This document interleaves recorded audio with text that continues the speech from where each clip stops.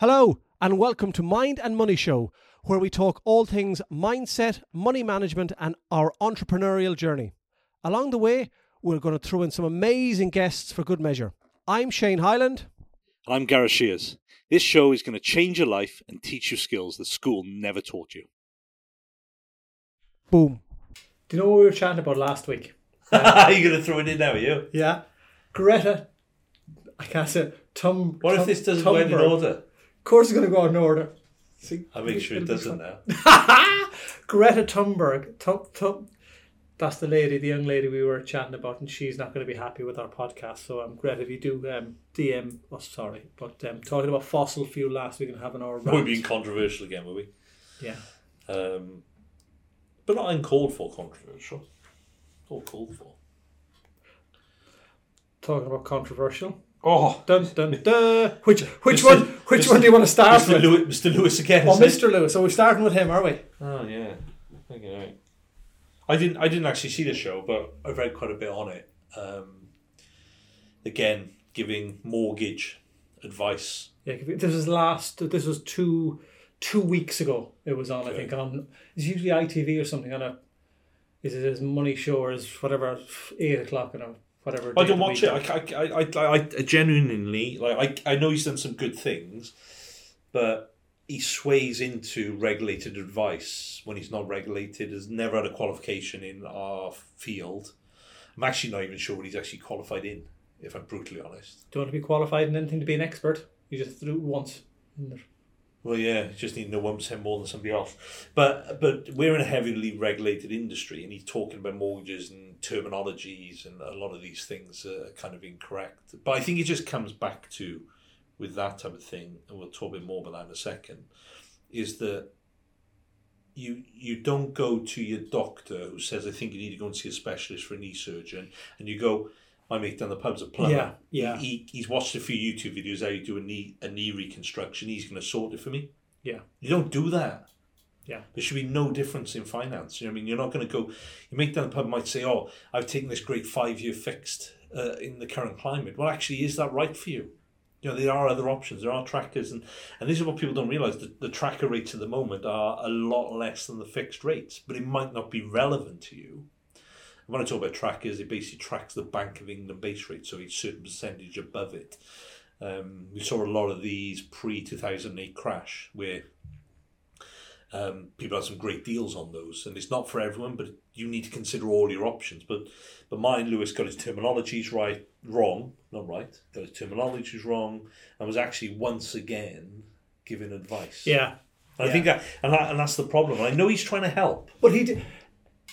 I saw that I was basically, I don't know, I was probably chopping cucumbers or something more important while it was on telly, and I did notice, and this is where you'll know more than me, being the mortgage expert in the office here. I think he had a lady on, and I'm going to say the Society of Mortgage Lenders or something like that. I don't know what the exact term, but he said, I've got a professional in the audience here, and he did ask this lady, and she came up with a few answers. Now, in fairness to her, no disrespect, I don't know you, she did look like a rabbit in a headlight. You know, put somebody on there that doesn't feel as awkward, uncomfortable on there. But you said maybe some of the information that she gave wasn't fully accurate as well. Well, that's what I've been told. Now, the problem is the likes of Martin will bring on experts in a field, and we see this all the time. So there's a lot of experts in financial services who work within financial services, but have never ever advised the client.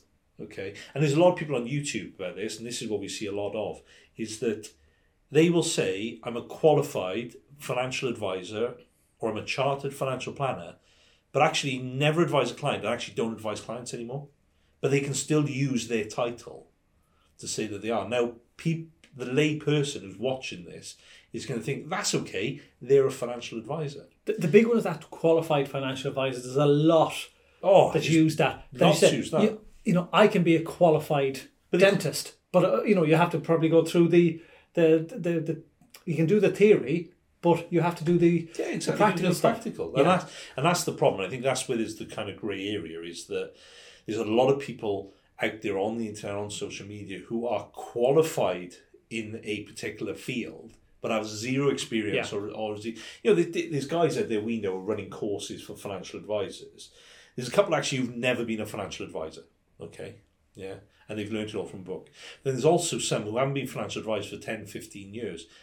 The industry has come on hugely since then, okay, and you might be teaching some business skills and business acumen, which actually you don't need to know up to date what's going on, but you need to know the regulatory issues that we all face in what we kind of do day to day. That's one of the biggest things we have. That's why we're tasked with CPD on an annual basis to keep our knowledge up to date. Rather than... And we do this day to day. We see real life clients every single day. We deal with live cases. We still are and have been. Between us, we've over 30 years experience of actually advising clients. 30 years. Do you know what I mean? So I'd like to think we kind of know what we're doing. Both started when we were 10. Yeah, exactly that. Exactly. But this is one of my big bugbears, is that this qualified financial advisors, I'm qualified in this and qualified. You might be qualified. There is someone out there that I've seen on YouTube and on other social media who talks about being a financial advisor and having diploma level qualification, which is the minimum standard you require in the UK to advise clients under the FCA, which is our Financial Conduct Authority regulators. Drains us every year of money. Yeah, we won't get into that. We won't get into that. We keep that topic for another week.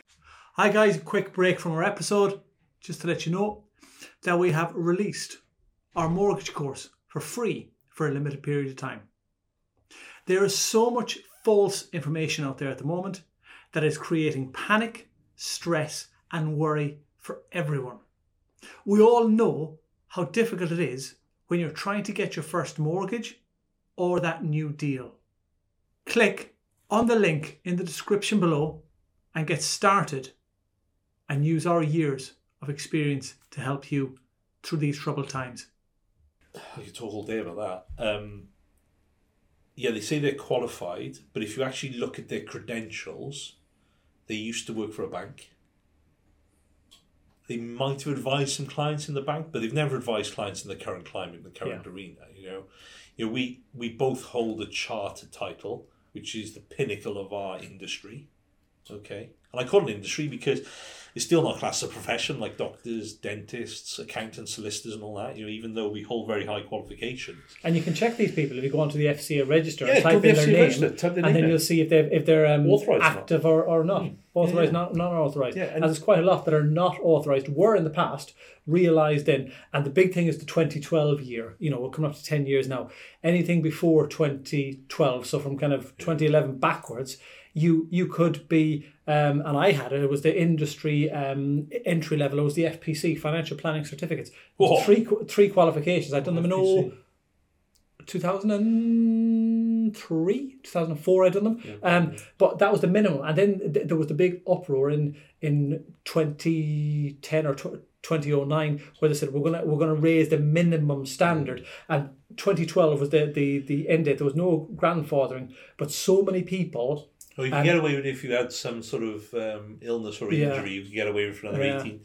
But the amount of people that basically left sharks who at that time, they just left because they couldn't do the qualifications, and that's the minimum standard now, and even at that, it's too low a level. The bar needs to go up a bit further, just so we can all kind of be held at a higher level. I've got to wonder whether the chartered side will ever become the minimum standard. So I sit on our the PFS, which is our, what are they? I said the CIS body, like a regular.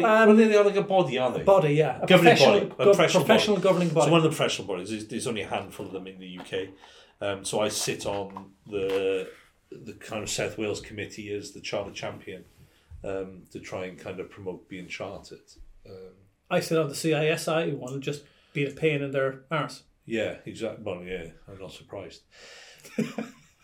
But no, it is a kind of issue, and it's something that it really does kind of irritate me. It all just comes back to if you if you need advice around finances and financial services, go and see a professional who is regulated, actually works with clients, and actually understands the pain point you're going with, whatever that might be. Especially with the mortgage market is absolute carnage out there. We still do a lot of mortgages here, along with our kind of financial planning business. Mortgages are crazy at the moment. I'm listening to the guys in the office just over there, and you know more so that you could probably had a deal for 3 days a week on the table. It might even be there for 2 weeks. Now it's probably gone within a matter of hours. And people are just not knowing what is there. You come in the morning and kind of go, "What is there today?" It's a scary time, it is. And it doesn't help with Mr. Lewis maybe using the confusing issues and using incorrect terms. He is a people's champion. He's got rewarded. He's upgraded his, is it an OBE to a CBE recently or something like that? So he's been recognised as somebody that champions the people. And he's doing really, really good things in terms of the energy stuff. And he knows, he's nailed that. He knows the exact stuff on that. But you can't be a jack of all trades. Okay, you can be a jack of all trades, but a master of none. Yeah, well, exactly. But that's the danger. Stick to a few little things. People do listen to him, and people will be making the wrong decision off the back of what he's saying. Because they're trying to do it themselves.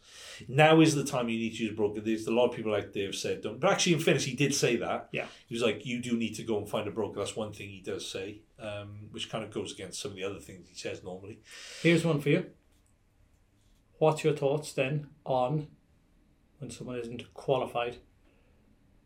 Third level educational institutes running courses or degrees or whatever they're called for business owners stroke entrepreneurs. Dun, dun, dun. If we got enough time. No, we haven't. We've got about 10 minutes. We've got enough time for you to go into that one. Okay, so I've got two thoughts on it. I think a little bit like Martin, they're trying to do the right thing. Yeah. Yeah, okay, so they're trying to encourage people to become business owners, entrepreneurs. But no offence to lecturers, if you've been in academia all your life and you're going to be teaching a course around entrepreneurship and running a business without actually ever running a business, that's fraught with danger. Absolutely. Because running a bit like we've been collectively running businesses probably for well over 30 odd years now, because I've been in financial services 15, you've been 17, 18 years in financial services, self-employed. Prior to that, I've had property companies, I've had online retail companies which I've built and sold. Running a business is hard, and I don't think you can just learn it from a book. Don't get me wrong, some of these courses I kind of hope and probably will bring in some local entrepreneurs to kind of do some of the lectures, but I don't think you can teach entrepreneurship in the way that they're trying to teach it. It is difficult because you're learning on the job. It's almost an apprenticeship. You're learning on the job. You're guaranteed you have to make mistakes. Because you're trying new things, which is different to just an employed role. You're trying new things, and sometimes they will succeed, and sometimes they won't. And even if they do succeed, they may not be to the level or the standard that you were expecting. So no matter what you do as an entrepreneur, you almost have to take and this is maybe where the academic thing comes in, is you try something, you take a step back, you review it against a benchmark that you were expecting, i.e. I wanted to make X amount of widgets for £1 and sell them 1,000 of them. You take a step back and go, do you know what, it cost me £120 to sell, I only sold 800. What was incorrect? Was my marketing wrong? Was my cost? So you're when you review it, it might not be a failure, but it mightn't have been a success. And not every success is the best thing to happen, but and sometimes failure is actually a good thing because you learn more from it. So, and the big thing is being an entrepreneur. I think there's two things it costs you. I suppose lack of sleep can be a third one at times, but it costs you time and it costs you money. And as you rightly said, if you're an academic and you've been to primary, secondary, third level education, then go working in third level education, at the end of every month, at the beginning of every month, there's a little ping, and that is your phone going, your salary has been paid into it. And then there's another ping straight after that to go, bing, your final salary pension, your guaranteed income, when you stop working, we're going to give you, they're there. So you don't have any of that financial worry. Yes. Whereas when you are an entrepreneur, there are times when you go, this is going to cost me X £1,000. Yeah. Can I do this? What's the successful outcome is going to be X amount of sales leads generated. Yeah.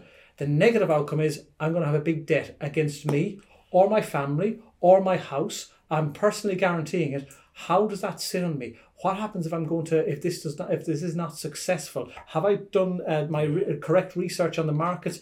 And the amount of things that go through your mind, and there will be some months where, as a business owner, you will make a shed load of money, and you're not the best in the world. And there'll be some months where you may actually not make any money, and your outgoings are bigger than your incomings, but you're not a failure. And people don't grasp that. And then the tax man has to be paid every 12 months, personal or business, and they don't have that money set aside. VAT every quarter. So there's so many things that businesses are run on emotion, and it's very difficult in an academic setting to teach the understanding of emotion. Yeah. And I think the only way you can really teach it is teaching on the job, but that's when you need to employ a proper coach, a business coach who has a system and a process. They're not coming into so much tell you how to run a business, but just to get your structure right, to ensure that from the outset you're fully aligned, you know how the profit and loss side of things work. Because the problem is, and when I started out in business 15 years ago, I straight away thought, right, what funding's out there to get me some help? So I went and saw a business advisor, in Cardiff, and the first thing he said to me was, I think you're crazy starting your own business in the middle of a credit crunch. That's not what I wanted to hear. Yeah. Okay. He had no previous business acumen. He was employed as a business development manager for them. And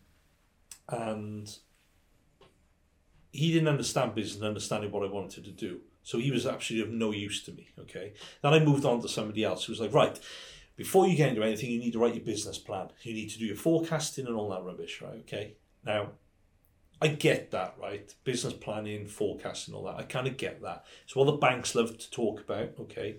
But unless you're going for high-level funding, you just need to get yourself out there and start selling.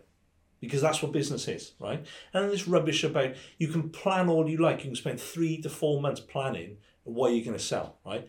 But you know that product's going to sell unless you get out there and try and sell it. Yeah. As Daniel Priestley says, sharpening the market, not in the mind. You got it right this time because I got it wrong 2 weeks ago. But it's very true. Like like we're big fans of Daniel Priestley. We've been on his kind of course, the Key Person of Influence course, and it makes sense. Now he is coming from a position of, he is an entrepreneur. He's been there. He's done it. He's had the sleepless nights. He's been at that point where he hasn't had a penny at the end of the month and has still had to pay staff and so on and so forth, which is what you can't teach that unless you've done it, okay? But a lot of these courses out there, and some are very good, but some are not so good, all comes down to they're following the process of the book, and a book that's probably written by someone who's not an entrepreneur. If you're going to read a book, you read a book written by Daniel Priestley, you read a book written by Rob Moore. I mean, you read books by people who have actually been there and done it, okay, and are champions for the entrepreneur, for the business owner, and actually, and the real entrepreneur, right, is not someone who's just set up a business selling their service as a plumber or a financial advisor. You've got to be multifaceted. You've got to have done other businesses. You've got to have other avenues. You kind of probably various sources of income coming through before you can really call yourself an entrepreneur. Genuinely, you're real entrepreneurs. Your Alan Sugars and your who's the Virgin boss? I can't step my mind. Sir Richard Branson. Do you know what I mean? These, Peter Jones from the Dragons. Then they are real entrepreneurs. Do you know what I mean? Actually, I go as far to say that actually I wouldn't classify like Sir Stephen Bartlett as an entrepreneur when he originally sold his business. because he just had one business and that's what he built. He was a successful business owner. Now he's going into entrepreneurship because he does other things as other source of income. He has a podcast which makes him money. He has investments in other industry, makes him money. Now I'd say he is really pushing entrepreneurship. Yeah, okay? It's only when you start potentially That's my own losing opinion. money, losing and having all the emotions to deal with is the true entrepreneur. And then, I'm reading again Fergus Connolly's 59 Lessons, and he's talking about the time when he was with Wales, and he's talking about one of the greatest kickers, your lot, Neil Jenkins. Neil's just practiced kicking all the time. But it's all good and well practicing in the Vale when it's dead. When you're practicing, when it's real life and it's in front of 65, 75, 85,000 people when something happens. Bit like England, recent European Championships. All of these guys have been paid 100, 200, 300,000 pounds per week. They are the best of the best. Yes. But until they face that situation, i.e. they're in a cauldron where emotions takes over, worry, anxiousness and all that, they can miss a penalty. It's only 12 yards. It's 12 yards. It's a massive goal. How can you miss a penalty? Yeah. I took them in big tournaments back in Ireland, amateur stuff, and I was lucky enough. I just took it. Maybe I'm just emotionless, but when you're stood there, everything changes, and it's the same as a business owner. We said earlier, when you're having to make that decision, do I click yes and pay to spend all that money on advertisement or a new product? Yeah. It's scary. And going back to the original, you can't teach that in a uni environment because that person has never had to decide, am I going to eat this month? Yeah. Or am I gambling my family's mortgage for the next 6 or 7 months on this? If it's a success, my children are made for life, maybe. But if they're not, we're homeless. And you can't teach that. And entrepreneurs, I know that's very exaggerated. No, but it's true. That's kind of what it is. You're making those type of decisions, whether they be big or small, every day. You're having to decide, stationery, do I buy in bulk or not? Do I get a discount? What technology do I use? What office do I have? There's so many decisions that are made every day, and you have to, in some way, take any sort of emotional attachment out of it because it's so difficult. And maybe that's something that isn't taught within the confines of a uni. You can all talk about business planning and accountancy and strategizing and all that, but it's the emotional side. Yeah, because I was looking there on my phone. So the podcast I listened to the other day was Rob Moore did with Alfie Best, who's a billionaire, and he talked about that. He said, "When I'm in, I'm all in." And what he says is, I'm putting everything on the line, even the shirt on my back's on the line. And there's not many people that will do that. No. It's easier to go, half on black, half on red. Because one will come off and you make a small bit of profit. But entrepreneurial journeys are not like that. Yeah. And you hear of so many success and overnight success, but they're not overnight success. Well, he talks at one deal, I think, on there, I might not get the things exactly right, but he talks about he bought a plot of land, I think it was 5 million, because he has like caravan parks, plus other things. He's kind of stuff. It's a really good podcast actually. But he said that his big success was he bought that for 5 million, sold it for 100 million, or got valued at 100 million. So that but he was all in on that. Yeah. He was like, I put everything on the line. Every penny I had went into funding that project.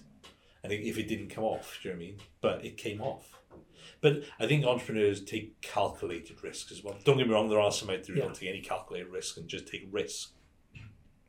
Can we caveat all this? Because we're in the financial services sector, we have so much regulation. Everything that we do, it's not risk, it's calculated, because we have to have minimum X amount of cash in the bank to cover anything that does happen. Yeah, but we don't do anything. And we have a business resilience report we have to do every 6 weeks now, and half-yearly reports to the FCA and all of that sort of stuff. So financial services. I love to know what they're doing with that information. That's another podcast. Nothing. But yeah. So I just I'm not getting down on like kind of university courses, but I do have my own thoughts on university. I don't think it's for everyone unless you really are doing a vocation, because I think doing a university course of entrepreneurship is rubbish. I'll be honest. I just don't think the university can teach that. I think you've just got to get out there, either try and shadow a good business owner who kind of will work with you, or start your own business up and get yourself a bloody good coach. Do you know what I mean? That's where you need to invest your money. Someone who can guide you to where you want to go and get you on the right track. Because it's a bloody lonely place. We're quite lucky because there's the two of us, but it can be a lonely place. And business owners we speak to say it's a very lonely place being a business owner. Absolutely.